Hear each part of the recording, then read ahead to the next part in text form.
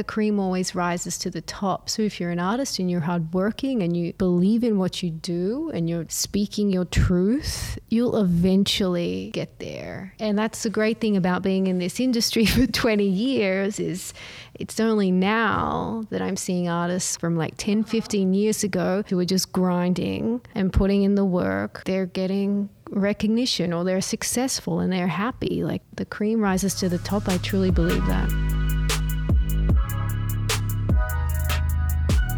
Hi everybody, welcome back to the Daring Podcast. My guest today is the Contemporary Art Gallery director and incomparable, lovely human, Nikki Iacovella. Nikki has worked for galleries and art fairs in the visual arts industry for over 15 years in Australia and the US. She's produced exhibitions for Art Basel, the Affordable Art Fair, and currently Peter Freeman Inc., among many others. Her knowledge of the creative industry runs as deep as her love for supporting artists. I'm so excited to dig into all of this with her. You'll hear about what it takes to run a gallery business today, patterns she's seen emerge within the industry, and how she got into the game in the first place. Let's get to it. Nikki, I'm so happy you're doing this. Welcome. Thank you. It's a pleasure. Tell us what you're up to. I am currently managing director of an art gallery in Soho, New York called Peter Freeman Inc. Mm-hmm. We have been in this space on Grand Street since 2012. Before that, Peter started the gallery on Broadway and Prince back in the 90s. I've been working here since January. Mm-hmm. So it's been fun. Can we go through what it takes to run a gallery day to day? Okay. Gallery day-to-day life can be intense. It's about managing people. It's all about relationships and people.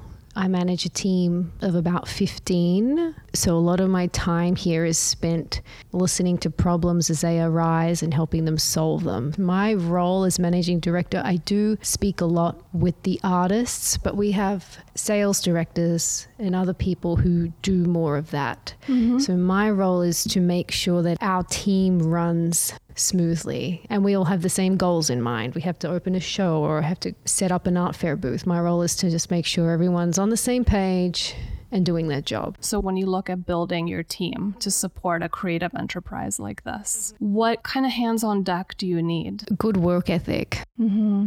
Someone who's willing to jump in even though it's technically not in their job description. I mean, sometimes shit happens and someone's away and like, I need people to step in and do the job. Mm-hmm. I'm always open to collaboration, people having ideas and putting them forward on the table. That's always great. Not to say that we always go with them, but I try to create an environment that there's no bad idea. Mm-hmm. That's amazing. Yeah, hard workers. The people that you work with, do they have a background in art? Are they creatives themselves? Yeah, a lot of the team here, they're artists themselves. Mm-hmm. Some aren't. It varies, but a lot of them here do tend to be. Even our bookkeeper is a visual artist. So I'm constantly surrounded by creative people, which is what I knew interested me way back. I'm glad you opened up that subject because I'm so curious. What brought you to present day? I studied art history at university. I grew up in Australia. Mm-hmm. I studied art history in Brisbane at the University of Queensland. Brisbane is my hometown, so I can say it, but it's not the most culturally forward place. But during those university years, I was exposed to a lot of art, whether it be ancient Rome or, the abstract expressionist movement of the 60s. So I learned a lot, and that was interesting to me. What wasn't interesting to me is putting paint on canvas or anything like that. It was the business side of things that I took an interest in. So from there, I started looking at commercial art galleries in Brisbane, which at the time there wasn't that many. Mm-hmm. And so I sent a letter and said in the post and said, look, I'm willing to intern for free. And then... Were you in college at this time? I was in college, and then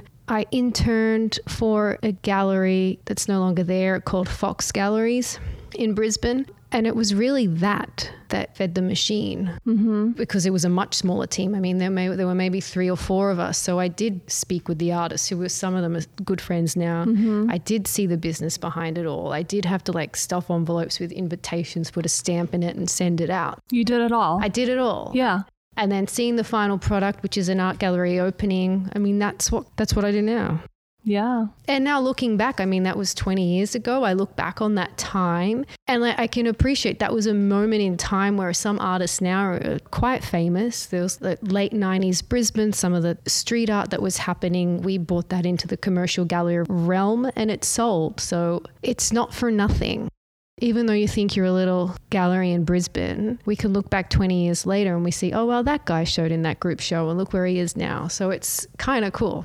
I feel what you're saying so hardcore because anything that we do, you never know what effect you're going to have and how it's going to resonate down the line. And sometimes it doesn't have an effect, but it could be a byline in a book that's in this library that you never know. But I look back on that time now, that place was meant for me then. And so then after college, I moved to Melbourne, which was a bit more culturally forward. And then I continued my postgrad where I really got into the nitty-gritty of art business and then worked for commercial galleries, had a little museum stint there for a while, opened up my own space for a very short time. Wait, talk to me about that. I had no idea you did that. That's amazing. It was interesting timing around, just before the financial downturn. Can we pause there for a second? Because it takes a lot of gumption to open up your own thing. Yeah. Talk to me. It was a cool space. It was in the middle of Melbourne CBD. We called it Untitled.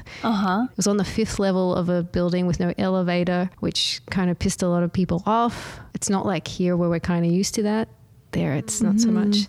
I think we lasted 2 years and we showed some really great artists. Did you have partners? I did. I had one partner. Okay. Yeah. What was your role? His was more background. I was the running of the gallery. Okay. I mean, I did everything. You ran the ship. I ran the ship. I mean, it was a bit of a much smaller ship, so it wasn't that. Would you ever do that again? I don't know. I get asked this all the time. Yes and no. Yes, I would. No, I don't want to do it by myself. Purely financially, I don't. You need the money that you need to back that. And yes, I would if the right people wanted to collaborate. What kind of collaboration would be the dream? I don't know. That's a good answer. I don't know. Yeah. Yeah, it may not ever happen, but yeah, and that's fine. Yeah, but yeah, the thought of running my own space does interest me and excite me, but I know the hard slog, especially here. In New York City. Yeah. So talk to me then about the New York City gallery space. I moved here in 2009 and got not out of any particular plan or goal. Again, it's just how it happened. I got employed by an art fair company. So my first introduction to the New York or the US art gallery market was via art fairs, which I think is very helpful. You get to learn a lot of galleries. You get to learn about their programs. You're not just stuck into one thing. And I also really honed my skills in event management and managing people, because that's essentially what this is. So the New York art scene, I mean, it changes every day. I mean, we were just talking about Chelsea galleries moving down to Tribeca, but, there's nothing new under the sun. Those Tribeca galleries were there 30 years ago, 40 years ago. So everything is becoming cyclical. Yeah. The two things I think that I see the most, especially museums, is representation. So much more an awareness of diversity, which never, like even 5 years ago, we weren't even talking about as much as we are today. So African American artists, female artists. So that is a really big push and conversations that we are more aware about these days. Who do you think is driving those conversations? In the commercial gallery, see? Yeah. I mean, I always liked the ones who did it way before it became this thing to do. So I think galleries like PPOW, they've always been in the forefront of that. And I admire them for that. When I think of the traditional gallery world, what comes to mind is this idea of pedigree, privacy. If you're part of it, great. If you're not a part of it, then you're not a part of it. it's been regarded that way for a really long time. Yeah. So, but what I'm noticing is that the world is moving in a different direction. Things are opening up. Things are more democratic. Sure. The level of entry into being represented or selling your artwork is not as much of a barrier. Right. Because people can represent themselves. Bushwick Artist Studios, like artist run spaces. I mean, they've always been around in some shape or form, but artists are certainly taking it into their own hands. And of course, Instagram. Yeah. An artist has an Instagram account and they're their own marketers. It's totally shifted the thinking around this whole business. It has. How do you regard that? Yeah, there's still something to be said about an artist who has gallery representation and a gallery who can represent them in the best way possible. I mean, you have to take it on a case-by-case basis. Some artists are excellent sellers and are excellent technologically and don't think twice about putting themselves out there, but other people, they can't do that. They don't feel comfortable doing that. They won't do that. So the role of the gallery is still essential. And I'm not just saying that because I work in one. Putting them forward and placing work in museums, working on publications, stuff for legacy in this day and age of instant gratification. I think legacy is really key. Yeah, I agree with you. Yeah. So a gallery can really help with that and steer them in certain directions or put them in certain museum shows that will give them a legacy. It sounds like your purpose is very much attached to the path of the artist. You're intertwined. Yeah, that's why we're here sitting in this room. I mean, it's because of the artist. That's number one. Yeah. Like my day-to-day sometimes can get a bit tied up with general management of people and things and money, but it is the artists that put us here. So I have to. Yeah. And I want to. What part of that moves you? What part of nurturing an artist's career moves you? Seeing the satisfaction. You've been doing this for a really long time. Yeah. And you seem very attuned to what it takes to help grow somebody's career in the arts. So there must be something beneath it all that fulfills you. Sure. I mean, it's sharing the work with other people who may not have access to it. So here we are turning it around again. So when you see an artist's work in a museum, and you see thousands of people walking past this work every day, you know that you've had something to do with making that accessible for everyone. And that's key. I love that bit. It's like, oh yeah, I remember when we sold that to such and such, and here it is 5-10 years later. That's cool. That is very cool. Yeah. I mean, it happened. I was in Australia just for the summer and I worked in an Australian Aboriginal art gallery in Melbourne. And I went to the Queensland Art Museum and I remember writing these invoices back in 2005 and lo and behold, here they are. And my daughter could see it and that's cool too. Yeah. It's like you're creating access to culture by helping move precious objects around and creating awareness. Yeah, right. And that awareness, it's awareness. People may not like it or respond to it. It might make people uncomfortable, but it's making them feel something that they wouldn't have probably felt had they not seen it. Yeah. And therein lies the key, my friend. Because I don't think art is meant to be ornamental necessarily. Yeah, I mean, again, if we talk about how much the art world has changed, going back to that question. Let's do it. I mean, it can be ornamental. It can be purely financial, which sometimes is a really hard pill for us to swallow. But I'm not going to say there aren't clients out there who buy something. They don't put it in their lounge room or in their bedroom. They put it in storage and may not see it for 10 years or maybe flip it in 10 years or even less. So it means something different to everyone. But for me, it is sharing of the artist's vision that I like. That's beautiful. That's why I think galleries are important because you get to learn the artist's vision. Yeah. We're spokespeople for that. In the best case scenario, it's a symbiotic relationship. Not to say they aren't rife with like any relationship problems and people move on. Artists leave galleries, galleries drop artists. I mean, this happens. And sometimes artists get too big for some galleries. And, you know, we see that a lot. Or sometimes artists get pinched by bigger galleries. How do you move through that? How do you negotiate that? Sometimes you can't. Can you give me an example? a mid-career artist, that a mid-level gallery has been working on their career. It does happen that one of these mega galleries will take them after all the foundations have been set. You know what I mean? They get them just at the brink of their career, and it's not a complaint. I mean, I get it, and I don't know what you can do about that. It's totally up to the artist again. And let's be honest, money is a driving force. Exposure. Artists want to be exposed. Mega galleries have a bigger audience. There are pluses and minuses everywhere, because I imagine the type of attention an artist would get at a smaller gallery is so much richer and more intimate than at a bigger, more established corporation. True. I would think so. Yeah.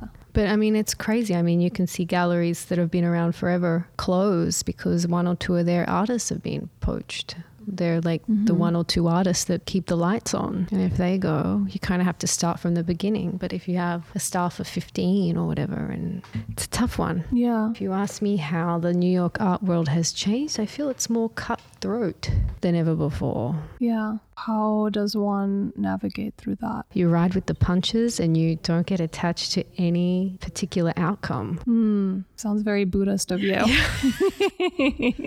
I really been learning that lately. So dive in a little bit deeper. As you know, we're all about studying vulnerability and what it takes to push ourselves and embrace some things that might be uncomfortable and hard. Yeah, depends on the situation, obviously, but you find, and you may not do this immediately, it might take you a couple of days or weeks to lick your wounds, but then you find where's the opportunity in this? And then sometimes down the track, you look back and something awful that happened turns out to be, like when you look back on it, you're like, oh, okay. Find the opportunity and learn from it. Don't make the same mistake twice. Yeah. That's the key. Because life is going to screw you. Totally. I mean, the ups and downs of my career are huge. But when I look back, things turned out how they had to turn out. What gives you the fuel to be so optimistic? Like reap the benefits even of a shit situation? Just don't stop. Don't let yourself be swallowed up in how things should have worked out but didn't. I love that so much. Don't give people the satisfaction. I mean, the best revenge is doing good. Allow yourself a moment to feel your feelings, but really you can't let it weigh you down. The world is so big. There's so many more opportunities. It sounds like you're operating and thinking from a place of plenty. There are more opportunities out there. I guess that I am a bit spoiled in the city where I live. Because there are a ton of opportunities here. So that also does have a factor into it. But yeah, there's so much more out there. So sometimes roadblocks, you just don't get caught up in what could have been. Yeah. Do you think this applies to any of the artists that have approached this gallery but haven't been able to work with you? Yeah, absolutely. And people that I've interviewed or for particular jobs and then hasn't happened, there is a place for them somewhere. But it's tough. You got to, pull your socks up. Pull your socks up? Get on with it. Oh, man. Yeah. Talk to me about this Instagram thing. There's a place for it. It's cool that I can hashtag an artist and see what they're doing or where they're showing. Or if there's a museum in Rio that I can't get to, I can go on their page and see install shots or look up their location and see what people are taking pics of. That's really cool. Yeah, that's really sweet. Right. Have you discovered talent through Instagram? No. I hear stories, but it's never happened to me personally. But I'm open to it. Yeah. On the downside, it's like quick gratification. Attention spans are short. It's based on how many followers you have, which really, as we all know, doesn't mean nothing.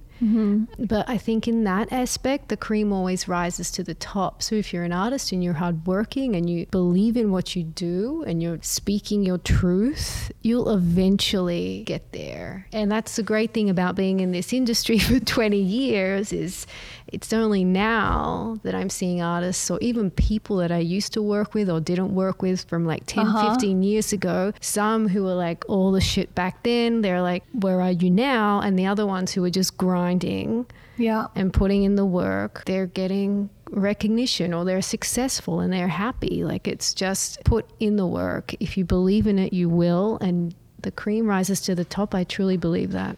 Louder for the people in the back. I feel that's so hardcore. Seriously. It's true. I couldn't have said that 10 years ago. Because you didn't have the context. Right. But now you have the 2020 hindsight. You can say, and I'm sure I'll be saying it more and more as the older I get. Yes. But it's really true. Quality matters. And passion and interest and drive and hard work matters. It's digging deep. It's digging deep. Even when, like we said, we get these roadblocks and we don't want to dig deep. You fucking have to. Man, like you have to. Yeah. Yeah. There's a difference between being introspective and asking yourself the tough questions and showing up every day and then hustling. And I'm doing air quotes. Yeah. There's a mindfulness aspect. Is key. 90% of it is showing up. You know, like Ben Tyree, he's come on the podcast and talked about the same thing, how like you could be a creative of any sort or work, in your case, work with creatives. You, of course, don't start out being great at what you do, but how would you ever know how far your potential can reach if you don't show up every day? Yeah. You don't give yourself a chance to get better if you don't show up. Absolutely. And showing up can be hard. I think going back to Instagram and instant gratification, I think these days we might expect to just be successful all the time because that's what it looks like people do. We know that's bullshit, but there is this sense of showing up every day that's key. Is that something that you find yourself talking about with budding artists who might approach you about representation and you're not quite ready to embark on a relationship with them? Of course. And I would give them other avenues, you know, so maybe if I do see their work and I'm like, oh, that could fit in another gallery. Like I never promise anything, but if I can make an introduction, I will. I mean, the community is big. If they're an artist that I think would work in a particular gallery space or artist run space, I'm happy to put that together. Whether or not it works is another matter. Right. Yeah. That's amazing. Yeah. I think art can be especially finicky because people are very subjective. They're very subjective. It's not measurable necessarily. It's not like you go to the dentist and you're like, okay, I had my cavity filled. True. 100% success. And also what sometimes when we're in it, we forget is, not all the time, but some of the time, artists are basically putting their soul out on a canvas or in a sculpture. We're not just talking about teeth. Right. So this body of work could be representative of some really dark times they were going through 3 years ago, and they're now only getting the guts to say, this is it. I mean, I see that a lot with artists. They work on a show for 5 years, and it brings up a lot of memories. And then all of a sudden, it's up hanging in a gallery space. What does that feel like for you? I think that's a question for the artist. I'm very conscious of it, but I cannot even begin to know what they're going through. If anything, I think some artists get very detached. There's a process that they go through that they eventually know, and I guess I'm talking about represented artists, that they eventually know that it's going to be out there. It's a very vulnerable space for them. It can be. For some, I'm sure they're empowered. For some, they're like, I don't want to see this ever again. I mean, for some, I'm like, I don't think I want this for sale. Depends on the person. Yeah. Yeah. How did you cultivate this hyper awareness? Because not everybody has it. Yeah, no, I'm into that. And I guess I've worked with enough artists over time. There's always a sense of excitement in the air for me in the lead up to a show. So I often wonder if I'm feeling this nervous energy, and I mean nervous in a good way most of the time, what is the artist feeling? Do you have those conversations with the artists? Yeah, sometimes. Most of the times they're happy, I have to say. There's relief. Yeah. But people are different. Some will come late, or some won't show up to their openings, or some will just hide in the back room, whereas others will like Instagram the shit out of it. And so it's all good. It's all good. Yeah. Yeah. We all cope differently. Yeah. And it's about human connection. Right. Like your ability to be open enough to somebody and read their vibe is probably what helps you do a great job, like be a great gallery manager. Yeah. The vibe reading is key, especially with staff as well. Like, you know, bringing it to all different levels, you have to be aware. Yeah. So what kind of stuff are you seeing out there that you're really psyched about? I really enjoyed Jess Johnson's show at Jack Hanley Gallery last week. Tell me about it. She's a New Zealand artist. Her attention to detail is second to none. She's also incorporated tapestries that she's done with her mother and some virtual reality videos as well. Tapestries and virtual Cool, reality huh? video. Holy cow, she runs the gamut. I was like, oh, that's good. So I enjoyed that. And yeah, I'll keep it at that. After summer and the first week of fall, like, is a really exciting time to be in New York City. Galleries are opening up. It's like the September issue. That fall show is Yeah. What shows do you guys have coming up? Can you talk about that? Sure. We currently have Franz Erhard Walter. He's up until October 26th. And then we have Mel Bochner to see us out through the year, which is going to be great. And then we have Fiona Tan for January, February, video installations, which is what we're really working on now and trying to figure out logistically how we do that. Blocking out light, projectors, all that type of stuff. Is this one of the first video-heavy installations that you guys are doing in this space? Yeah, it's one of the few. It has happened before. She has shown here before, but it's definitely not the norm. So what do you do to figure out how to best showcase her work? Ask me in like... I love that. You're like, I'm going to figure it out. I have no answers now. We have we have a rough sketch from the artist of where she wants things to go, and where the team are currently researching projectors and stuff like that. So nice. It's going to be great. It's going to be, I know this for a fact. Like, it's going to be great. There'll be some ups and downs. Sure. That's a given. But we'll open on time. Yeah. Yeah. That's amazing. Yeah. So those things I know. Is there anything I haven't asked you that you want to talk through? The New York art scene, if you say that to people, even if you come into this gallery space, you can feel a bit intimidated. Tell me why. Don't take it all too seriously. Like, the work is serious at times, but it's here to be seen. So don't get caught up in this feeling that it's not for me. Yeah, that's a tough narrative. It's a tough one. I get it. I think it's the romance and the hardcore narrative that's part of the New York vibe. Then you come in here, it's the really tall ceilings, it's the columns and the echoes that you hear in the space. You hear every little creak. Oh, yeah. It's just, I can see how this space can feel beyond anything anybody can embody. Right. Let that go, man. Yeah. Let that go. Yeah, you have to. You'll learn something about this guy that's showing, and that something might resonate. Don't let the uncomfortableness stop you. I love that so much. Yeah, I don't think uncomfortableness is a word. Discomfort. Yeah, don't let the discomfort stop you. Like, ask questions, or not. You don't have to ask questions, but yeah, explore and read. Yeah. I think that kind of shift in perspective, it's like going from I'm an outsider coming in as a spectator, which can feel uncomfortable for some people. Changing that mindset to I'm a part of this. Like, I am just a human being. And I'm enjoying whatever exhibition or conversation I'm having about the arts with the person. And you in don't front have of me. to like it as well. Right. If you come in and you see a show and you don't like it, okay, cool. That's good. Yeah. You had a reaction to something new. And we're not all just breathing down your neck, we're not just not going to talk to you if you don't buy anything either. I mean, I think there are also stereotypes in the art world that you kind of have to let go of. There's a warmth there and there's an energy there. And for people who are truly passionate about what they'll do, they'll give you time to speak about what's going on, or the show, or the artist, or something like that. So what comes to mind as you're saying all this is all the art fairs. Yeah, I mean, you worked for Art Basel, the Affordable Art Fair, not just worked for them, you've managed and built exhibition after exhibition. So the mindset that you're talking about very much makes me think of that, because I think the vibe at an art fair, and my closest frame of reference is APAD, because I went to that every year. It's just the vibe is so much looser. There's a lot of buzz, there's a lot of foot traffic. So things in a way are much more accessible.